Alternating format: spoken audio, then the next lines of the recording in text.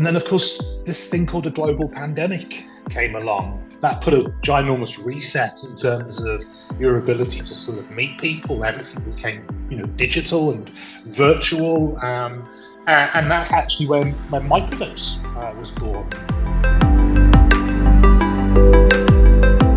And the end result was an event which ended up running for 2 days, had Rick Doblin hosting a Zoom after party, and 100 plus speakers, and I think 1,200 or so virtual attendees.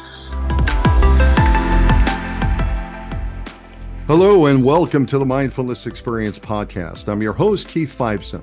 We are an official Wonderland Miami 2023 conference media partner. Remember to sign up with the code Mindfulness20 for a 20% discount on the standard registration fee. Today we have an exceptional guest, Mr. Richard Skaife, the co-founder and partner of the Conscious Fund. Richard will be sharing his insights and expertise in the psychedelic medicine space. With over 20 years of experience in the technology and music industry, he's also made over 20 investments in psychedelic medicine companies, with 9 of them going from seed to public after his firm's investment. He is also the chairman of Microdose and Wonderland, the largest media and events company for the psychedelic medicine sector, and an advisor to the Psychedelic Medicine Association.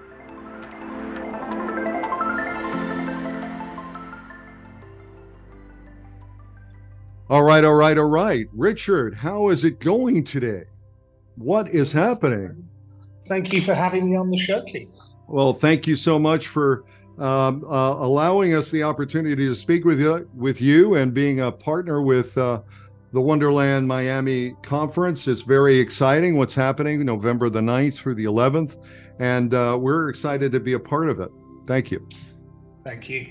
Yeah, so tell me, can you tell us a little bit about your work with the Conscious Fund and its mission in investing in global early stage venture psychedelic medicine companies? Yeah, so a little bit of history. I guess we form almost part of the old guard now, and the old guard being from 2019 onwards.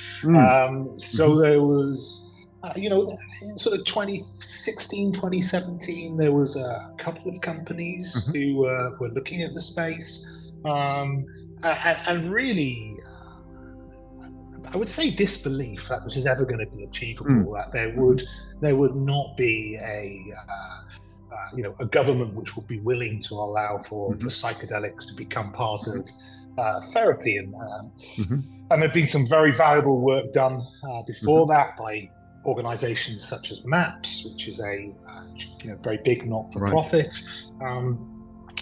And then in 2019, we started to look at the sector as a potential opportunity, and we started to see some interesting companies, got to know some people.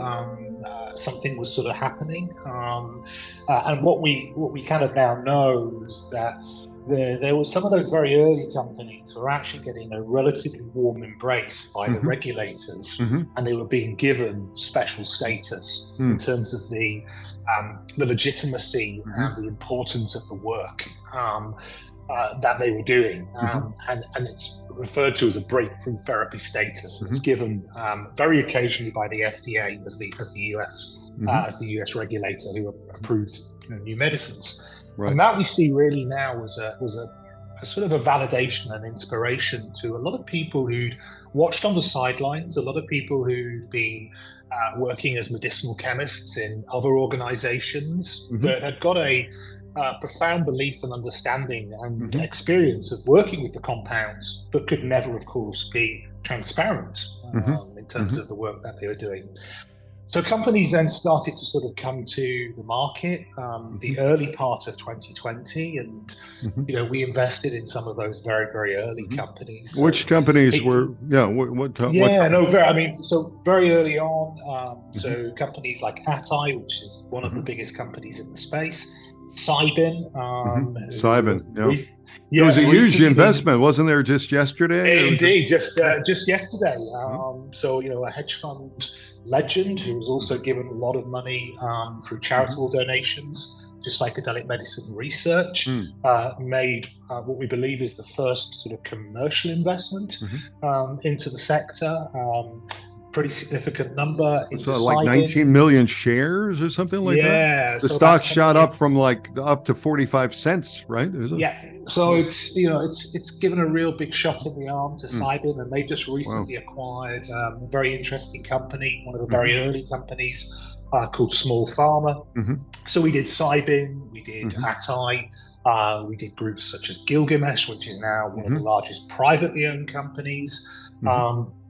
And then, of course, this thing called a global pandemic came along, and that put a ginormous reset in terms of your ability to sort of meet people. Everything became, digital and virtual, and that's actually when Microdose was born, and that was really a reflection of us having a bit too much time on our hands, thinking, what can we do to kind of keep this momentum going?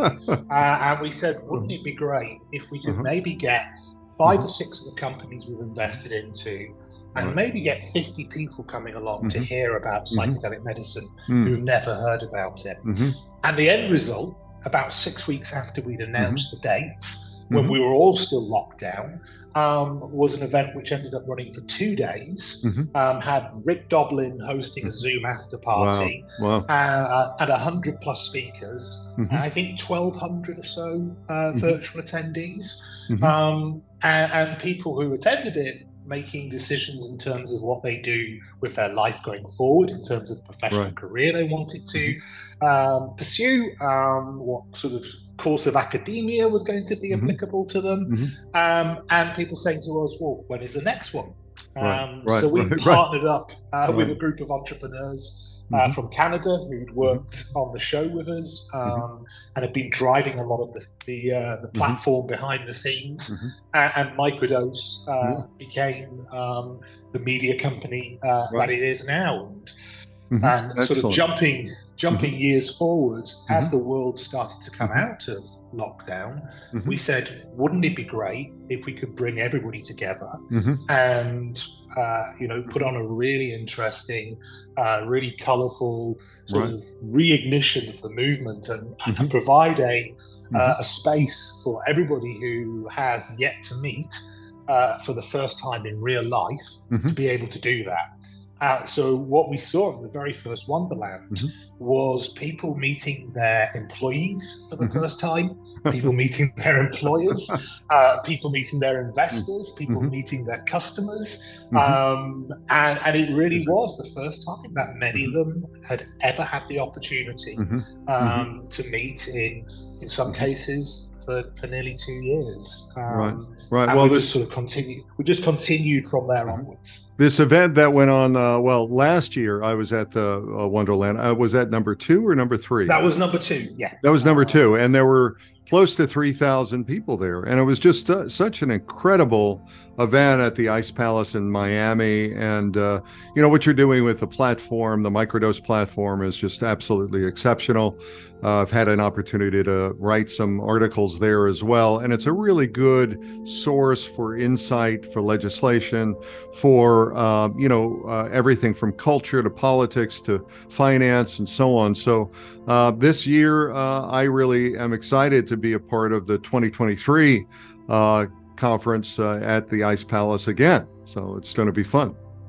Yeah, absolutely. And I think that's been a key, a kind of key theme for us.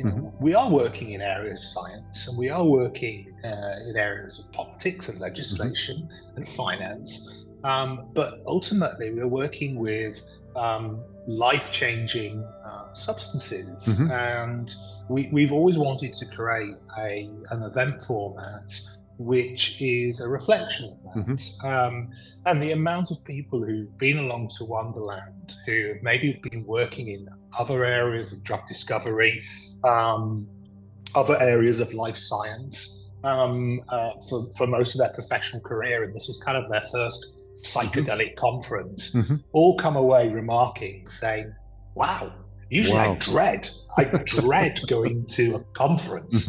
It's time away from my family. They're not much fun, but this is, managed to sort of blend information and culture, learning and culture Yeah. in such a sort of seamless way. And that's, I think, like a huge compliment, for us and also the people who come, that we've managed to sort of do that.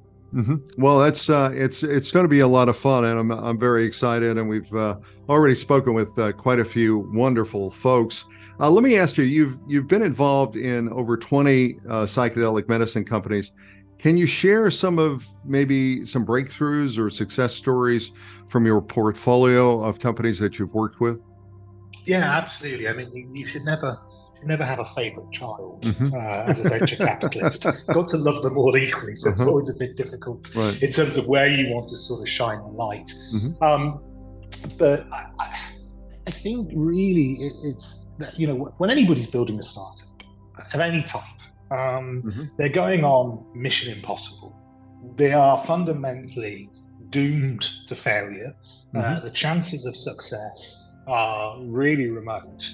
And when you then add, certainly for a lot of these folks who went very, very early, the investors who went very, very early, that sort of unknown set of circumstances as to whether these sort of medicines will ever be accepted, that's been, really, really encouraging, and sort of picking out,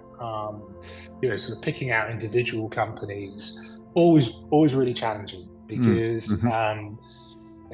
You always go into those sort of transactions with a huge amount of hope and a huge amount of belief in terms of the teams that you're going to back.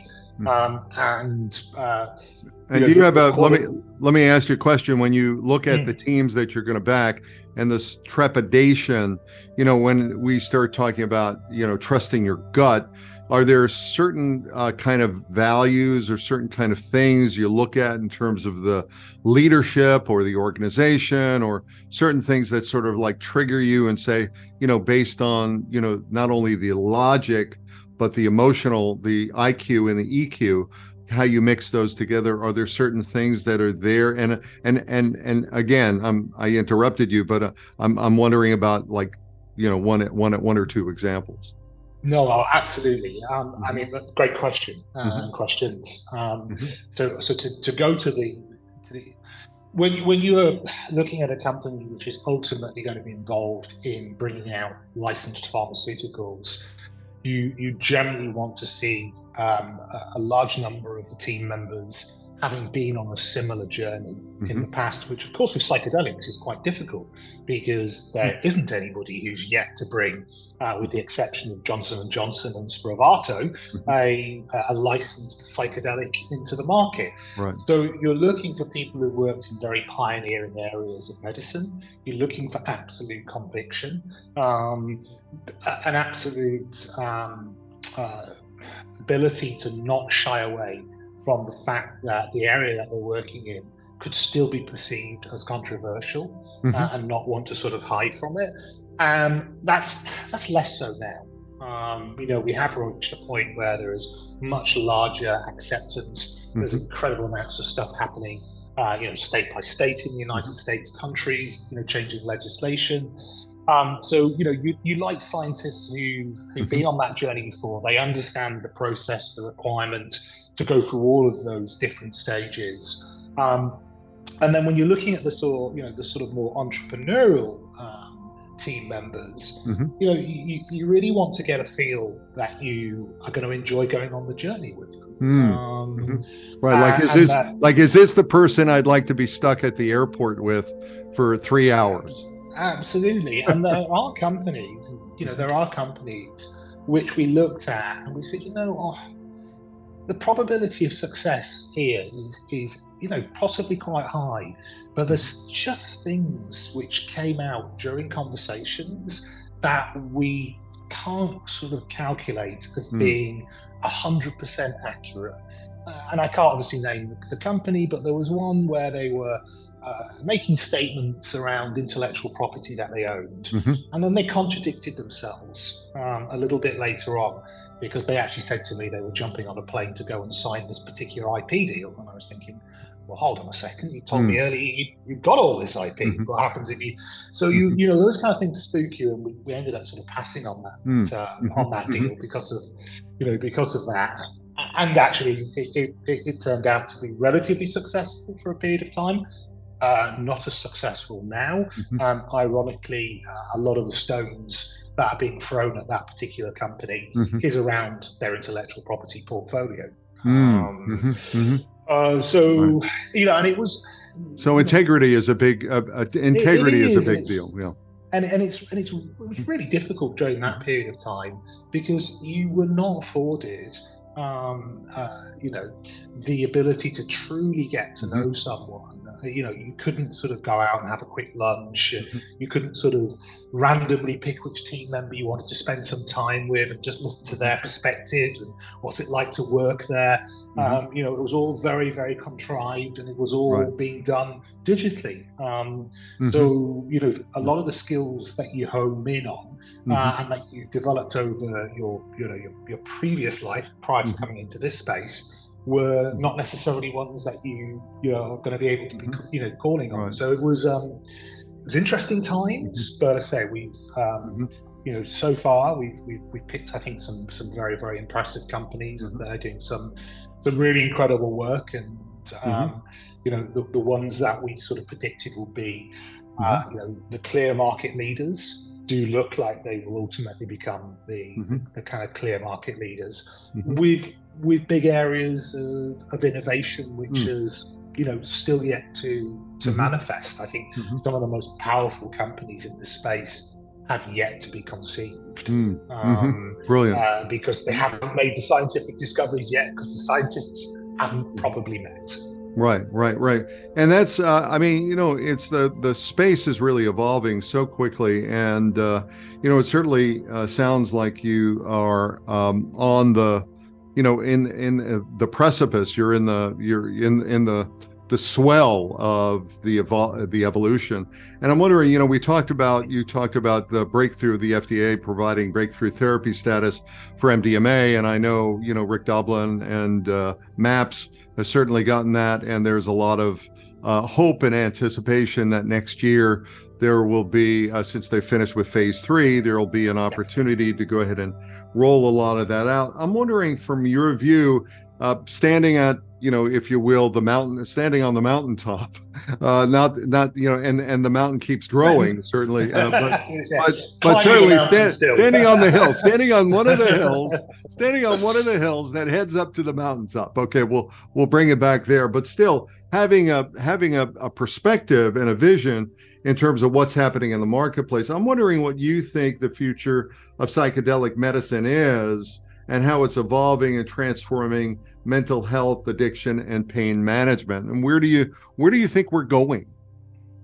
Yeah, I think, and this is again, a lot of what I'm saying is going to be hugely reflective of the country that you live in, and you know, the way that sort of drug policy is reformed in your country. But if I was just to sort of take the US as an example, I do believe there will be two tracks.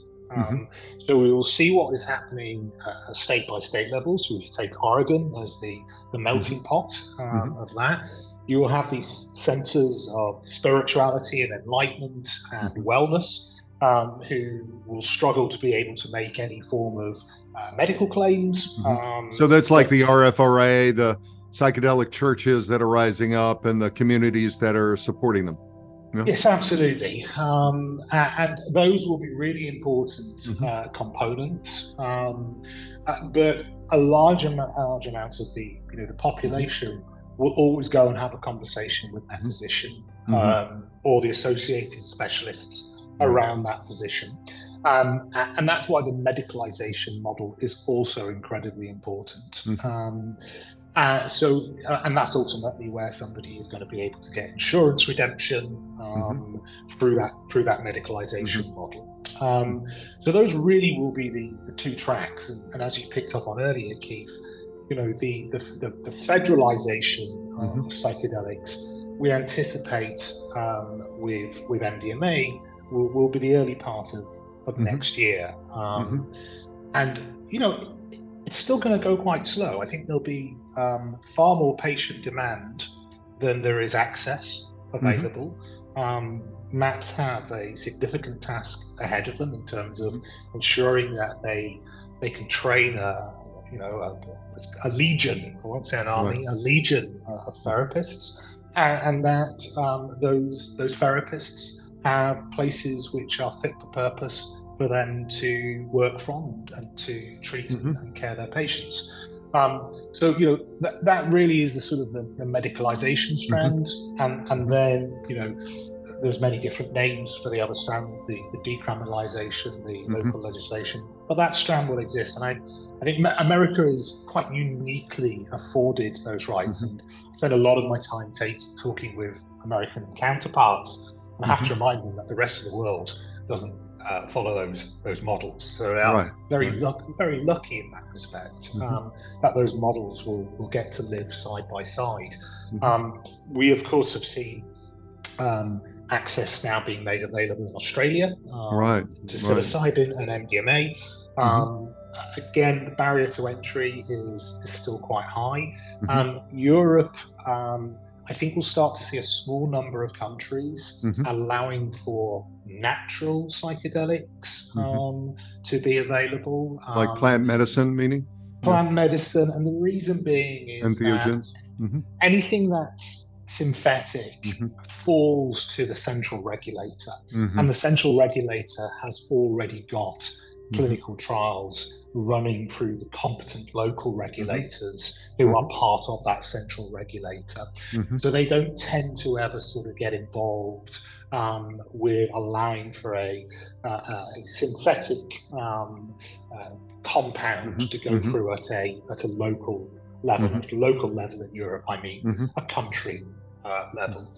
But it's gone much faster than I think any of us really anticipated. A lot of the things that we were predicting as 5-year, 10-year, ginormous leaps forward are things which have actually already occurred. And that was stuff we were talking about in 2020. So I think when sometimes you get a little bit disillusioned, and certainly as the world has had quite a lot of, sort of macroeconomic impacts, and that certainly has a significant toll on biotech and life sciences in terms of the availability of capital.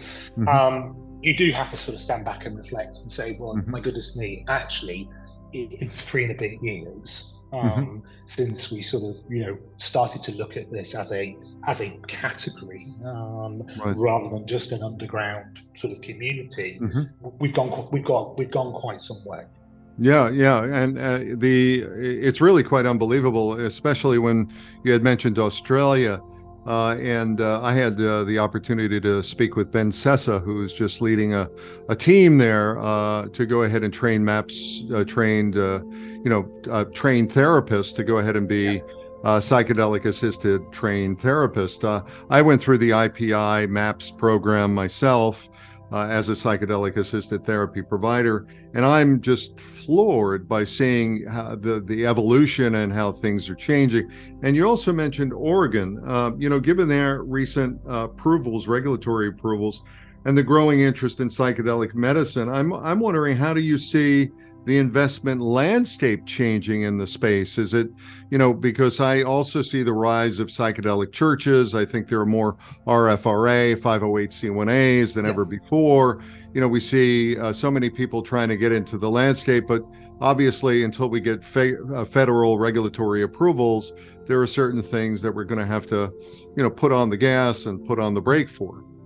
So I think, Oregon has got some restrictions in place to stop that, and I think it's probably a good thing as well, to stop it becoming heavily capitalized in terms of ownership structure rules. So it really is trying to put a sort of community first approach to entrepreneurship, and that's a good thing for those sort of modalities of access. And when you look, at the world that I live in terms of venture capital, we're always going to tend to sort of graduate more towards life science type models, federally approved, longer term, higher risk in some regards. That's the world that we tend to live in. But I've certainly noticed that there's a lot of people who've had their interest piqued in terms of getting involved in the psychedelic medicine movement in different areas than we've typically invested into. So, we're seeing people building out interesting nutraceutical products, Amanita muscaria, people putting money into, psychedelic therapy centers as business opportunities, real estate investors looking at the real estate structures which need to be provided to clinic operators.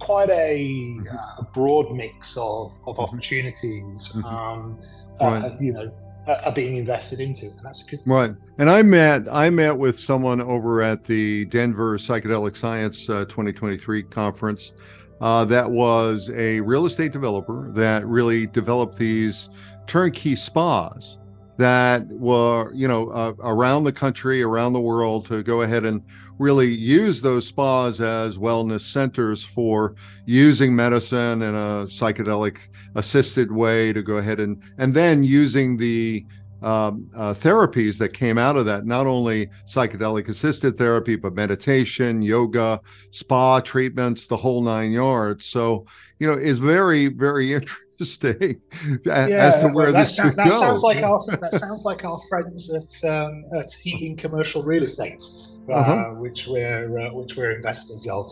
Okay. Well, maybe I'll have to go back into my Rolodex, but I'll have to go back into my phone and do a search.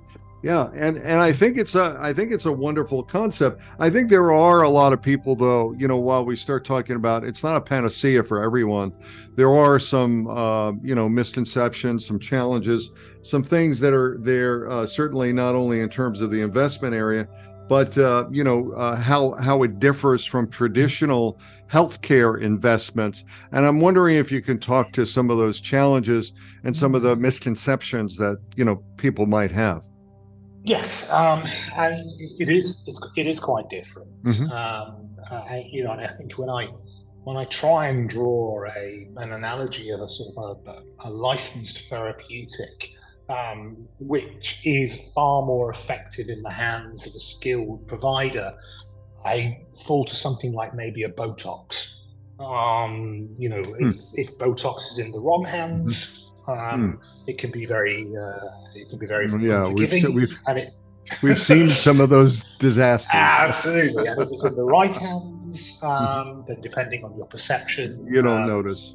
You don't notice. So, and that is certainly one of the sort of the challenges of bringing these therapeutics to market, and the companies have really had to step up and do things that you would never see in a conventional life cycle, a life science company. So they're having to build out training programs for their physicians. So, Cybin have got a program at the moment. MAPS, you've been on yourself, have their program, and that's pretty unique. And I guess we've grown up with it in this this space. But when you go and talk to somebody from innovation pharma or big pharma, this is really novel to them. They've never sort of come into this before, and these big organizations kind of like everything to be relatively similar and quite repeatable. But we have seen very recently, I wouldn't necessarily say they were true big pharma, but a very large pharmaceutical company acquire a psychedelic company, and that I think is a very strong signal as to what company, what big pharma company did that. I'm wondering. So the company that made the acquisition was Otsuka, which is Japanese, and they've been investing actually into the space for quite some time.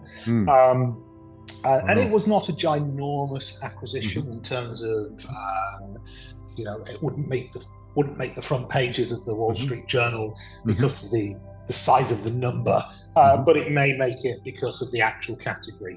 But it's positive, and everybody has different views on the role that conventional pharmaceutical companies will play, and whether it's a good thing that they get involved in this sector or whether it's a bad thing they get in this sector. Right. And you could have a 15-hour debate. Well, certainly from an hour. Just on that. Well, that continues to be like a common theme among many people thinking, in terms of biotech, big pharma, little pharma, psychedelic startups, that, at the end of the day, the play is that a big pharma company will come in and buy them. Yeah. Yeah. I mean, listen, you're looking at north of $1 billion. If you follow the most conventional mechanisms to get a therapeutic all the way to market access. That is a lot of money that a company has got to raise, or has to be acquired earlier on in their journey, or has to do some form of sort of licensing deal. Getting a therapeutic into the market is extremely expensive. So that there is a role that the incumbents will need to play, or very deep-pocketed private equity, venture capital, biotech firms are going to have to play, because let's say you manage to find mechanisms which cut the cost of the drug trial down. Well, somebody's still got to find 500, 600 million. Wow. So I want to get into your music industry background and your technology background, but I want to ask you, before we kind of segue towards that a little bit more, as an entrepreneur, whether or not you'd have any advice for, founders in the psychedelic medicine industry, that are looking to go ahead and position their companies and looking to go ahead and, bring them to market, and, given your expertise. One of the things that we noticed very early on when this sort of sector started to evolve was the amount of people who were there for a quick buck. And these companies were ill-conceived, badly put together, and were clearly designed to be quickly taken into public markets, and for some unsuspecting investor to be pump and dump with a load. Yeah, and so please don't be one of those people. That space does not exist anymore. Thank goodness that opportunity is well and truly over. You have to come, being prepared for this to be the next 5, 7, 10 plus years of your life. That's what you're going to do. And I always point out, we appeared as a fund at a very opportunistic moment, and life is always about finding opportunities and arriving at the right moment. So we got our timing really, really well. But as I always pointed out to somebody, we can never be tourists. We have to be there for the duration of our fund, which will be up to 10 years. So, we're not afforded the opportunity of just sort of coming in and trying it, and seeing if we like it. We've got to be there for the long term. We focus exclusively on investing into psychedelic medicine and everything which sits around it. So for us, that can be artificial intelligence, machine learning, patient data systems, media companies, nutraceuticals. But ultimately, you're going to be going on a long journey. And as the market conditions currently are, it's not going to be the easiest business to raise money for. So, you've really got to come with a long-term view and real sort of grit and resolve in terms of getting it done, because the days easy money Mm-hmm. are Mm-hmm. over, and unfortunately, too many companies which were not going to add a whole lot of value Mm-hmm. did manage to raise money, and unfortunately, people lost money on those Right, companies. right. So having integrity is really important in any business, but I think even more so in this industry, because it really is all about the container, right? Creating a safe container for the community and for the individuals so that they can feel like the organization and the company is there for you, for the highs and the lows, and certainly that you understand who they are and you're Yeah. involved with them. Yeah. Yeah. And to go back almost 10 Mm-hmm. questions, Mm-hmm. Yeah, one of the please. things you asked me was, Mm-hmm. when you're talking to entrepreneurs, Mm-hmm. it's not a prerequisite before you raise money Mm-hmm. that you need to have had a meaningful psychedelic Mm-hmm. experience, Mm-hmm. but it really helps. Yeah. And I do know people in this space Mm-hmm. who have not had any form of psychedelic Mm-hmm. experience, but they are incredibly committed to it Mm-hmm. because they've Mm-hmm. actually looked at it at a neurological level, Mm-hmm. and Right. they get passion from Mm-hmm. the data and the machine readouts that they've seen, Right. rather than having had the experience themselves. And I think Mm-hmm. that's equally as Yeah. very valid. Yeah. Yeah. What, of course, we used to see very, very early on Mm-hmm. was people saying things. It's great. It's the Mm-hmm. next cannabis. Right. It's the. Mm-hmm. I was like, and that's just not really, really helpful. Mm-hmm. Yeah, and especially if you're talking about cannabis, because I've talked to so many people who really believe in cannabis, but they believe that the horse has gotten out of the gate without the saddle. And the problem is that it's very hard to ride when you start taking a look at what's happened with cannabis in a recreational market, where really there are so many medicinal benefits and so many medicinal qualities Absolutely, to it. yeah, Yeah, yeah, yeah. absolutely. So I want to get really I want to get into the music, Richard. I want to start talking about your music background, your technology background, and really understand a little bit about that, but also how that's influenced your approach to investing and leading into psychedelic medicine and the industry. Absolutely. Well, the Yeah. side of me, I did spend a bit of time working with some very well-known rock Mm-hmm. artists and Mm-hmm. some sort of pop superstars Mm-hmm. And of their day. can you drop some names, please? Yeah, I won't. Metallica was one of them. All right, all right. Yeah. Yeah, yeah. I am an electronic music fan. So I wasn't working with my idols, but I was very lucky to actually work with my Metallica, idols. my grandson's favorite. Yes, yeah. I'm in a great band, nonetheless. Yeah, yeah. Very privileged Right. to have spent time working with them. But my passion was electronic music, Mm-hmm. and I was very fortunate to go on a career journey with a lady who became the world's #1 female DJ, a lady called Lisa Lashes, and we still keep in regular contact. Her passion now is sound therapy and sound healing. And this is a woman who, at the height of her career, used to be wearing leather and PVC, huge amounts of makeup, looking incredibly fearsome, and playing music which was never less than about 155 BPM to clubbers at 4 o'clock in the morning.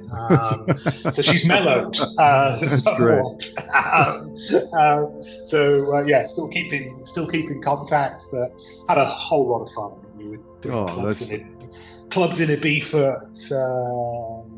touring all over the world, and I was responsible for bringing a lot of big electronic music concepts to life, which was now coming up to 23 years ago. And really fascinating that some of those concepts are still alive today and are actually selling more tickets than when we used to put them on. Probably the same amount of tickets, they just sell them quicker. So some 20 plus years later. So I was involved in two musical genres in the electronic space, or subgenres. One which is called hard house, which is having a bit of a resurgence, and there are DJs now who are younger than the actual sounds that they are playing, because a lot of these sounds were from the sort of 98, 99, 2000, and they're in their early 20s. So some of these records were made before they were actually born. And one of the things I actually saw with what people do in nightclubs, I always have to be very careful with this. What people do in nightclubs. So the UK had a reputation for football hooliganism. And for anybody who's not familiar with the concept of football hooliganism, it was white gang culture. And these were groups of pretty much exclusively guys who would go to fight each other over nothing more than the football club that they supported. And the violence, whilst there were no firearms involved, there was lots of bottles and knives and metal bars, and there was thousands of people who would invade cities. Lots of alcohol, I'm sure. Lots of alcohol. Not much cannabis or psychedelics. No, this is the interesting thing with psychedelics. So at about the same time that football hooliganism was reaching its crescendo, and the government was issuing all sorts of new laws and directions to the police and increased prison sentences, football hooliganism went on a massive decline. That was the rise of the acid house movement in the UK. So all of a sudden you had these guys who swapped from alcohol to acid house, and they wanted to leave their past behind them. And generally what was also associated with football hooliganism was racism and homophobia. And these people started to experience clubs where there was, gay people in there, black people in there. They started to have gay friends and black friends, and they would go to parties and they'd feel these real connections. And there's lots of really great videos on YouTube interviewing people who were the head of the football firm, i.e. the leader of the gang, and they said, "What made you stop?" And they said, "Acid house." And quite often they were working as the security at these parties. And somebody would say to them, "Have you tried this?" And they would try it, and it fundamentally changed the way that they looked at the world, and they became much nicer people. So that was one really sort of powerful example of where psychedelics changed behavior of a large section of society for good. And then the other really interesting one that I saw, so Northern Ireland was very much known for its troubles, and we did a show over there, and at the start of the night, one half of the room, it was a mixed show, and that was really unusual because generally Catholics and Protestants didn't mix. So one half of the room was green and the other half of the room was orange, and there was an invisible wall down the middle. No violence, but the crowd were not mixing. And about 12:30, 1 o'clock in the morning, everything was going well, and the crowd started to come together. And they started to become common friends. And I think, again, there was a lot of that, that mixing of society, which started to change very, very deep-seated dislike and hatred of each other, because of these people actually having really positive, impactful experiences in altered states. And if you look at some of the work that's being done by people like Max, using ayahuasca and MDMA as part of conflict resolution, you can understand, where that comes from. So I think, from my own sort of experience, music and music culture and everything that ran through it had a tremendous impact on the way that society actually went about its day-to-day business. So yes, I did that for many years. It was a whole lot of fun. And very recently, I've sort of stepped back into a little bit of the music world, and we've launched our own record label at Microdose Music, producing what we call functional music. So music which has got a set and a purpose, and that is ultimately to be using this music in a psychedelic medicine ceremony setting, but you can also use it for breath work and for deep thinking. So it's nice to sort of, nice to have it as a little sort of hobby. And most of the people who are involved in that music, not all of them, have generally kind of come through the faster paced sort of club environment, and they've slowed things down themselves. I spoke with Paul Nolan last year, and he's our label director. Yeah, he is. He's just such a he's a genius, and we just had this wonderful conversation from a musicologist viewpoint and a musical therapy viewpoint, and really getting into the sensory aspects of it and the energetics of it. And I think it's just wonderful. It's just great. No, great I mean, stuff. and the album that Paul has produced, I mean, Paul has had a lifetime career of being the man behind the magic curtain for some of the biggest names in dance music. Has never really gone to have the limelight. But his album Dissolve, which is on Apple Music and Spotify at the moment, so you can stream it, is a really powerful and very, very emotional musical score. Yeah, powerful stuff. And he was DJing or doing some of the DJing last year at the Wonderland conference. I assume he'll be there this year. Absolutely, we couldn't keep him away. Yeah, I'm really looking forward to linking up with him again. Let me ask you, just as we close down, given the time, can you share any exciting projects or developments on which the Consciousness Fund or Microdose is working on? Anything that we can look forward to? Maybe an inside scoop here? Well, I think I've just ruined the big reveal of Microdose music. Oh, it's great. There was an announcement. That was going to be my talking point. I saw the announcement. I mean, I'm looking forward to that for sure. But, I mean, things have settled now. We're into a groove. We're seeing different types of companies coming forward, some, a little bit more focus on how they can make money a little bit earlier on in their journey.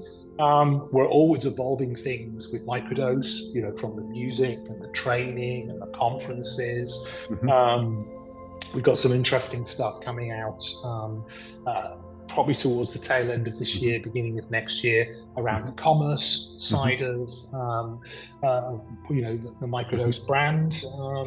But yeah, watch this space. And Microdose music was going to be my big finale there, which I've already talked about. So no.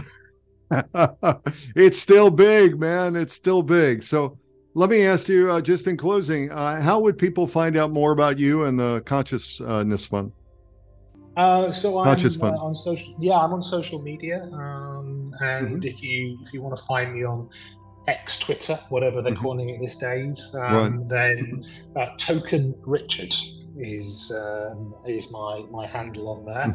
Or if you want to drop us a note via the internet, then it's theconscious.fund, and you can fill in the contact details, and I'll forward the email over to me. Excellent. Well, I just want to thank you personally for being here. I'm really very, very excited about that. And we look forward to seeing you, hopefully, at the Wonderland Conference. Absolutely. See you in Miami, Keith.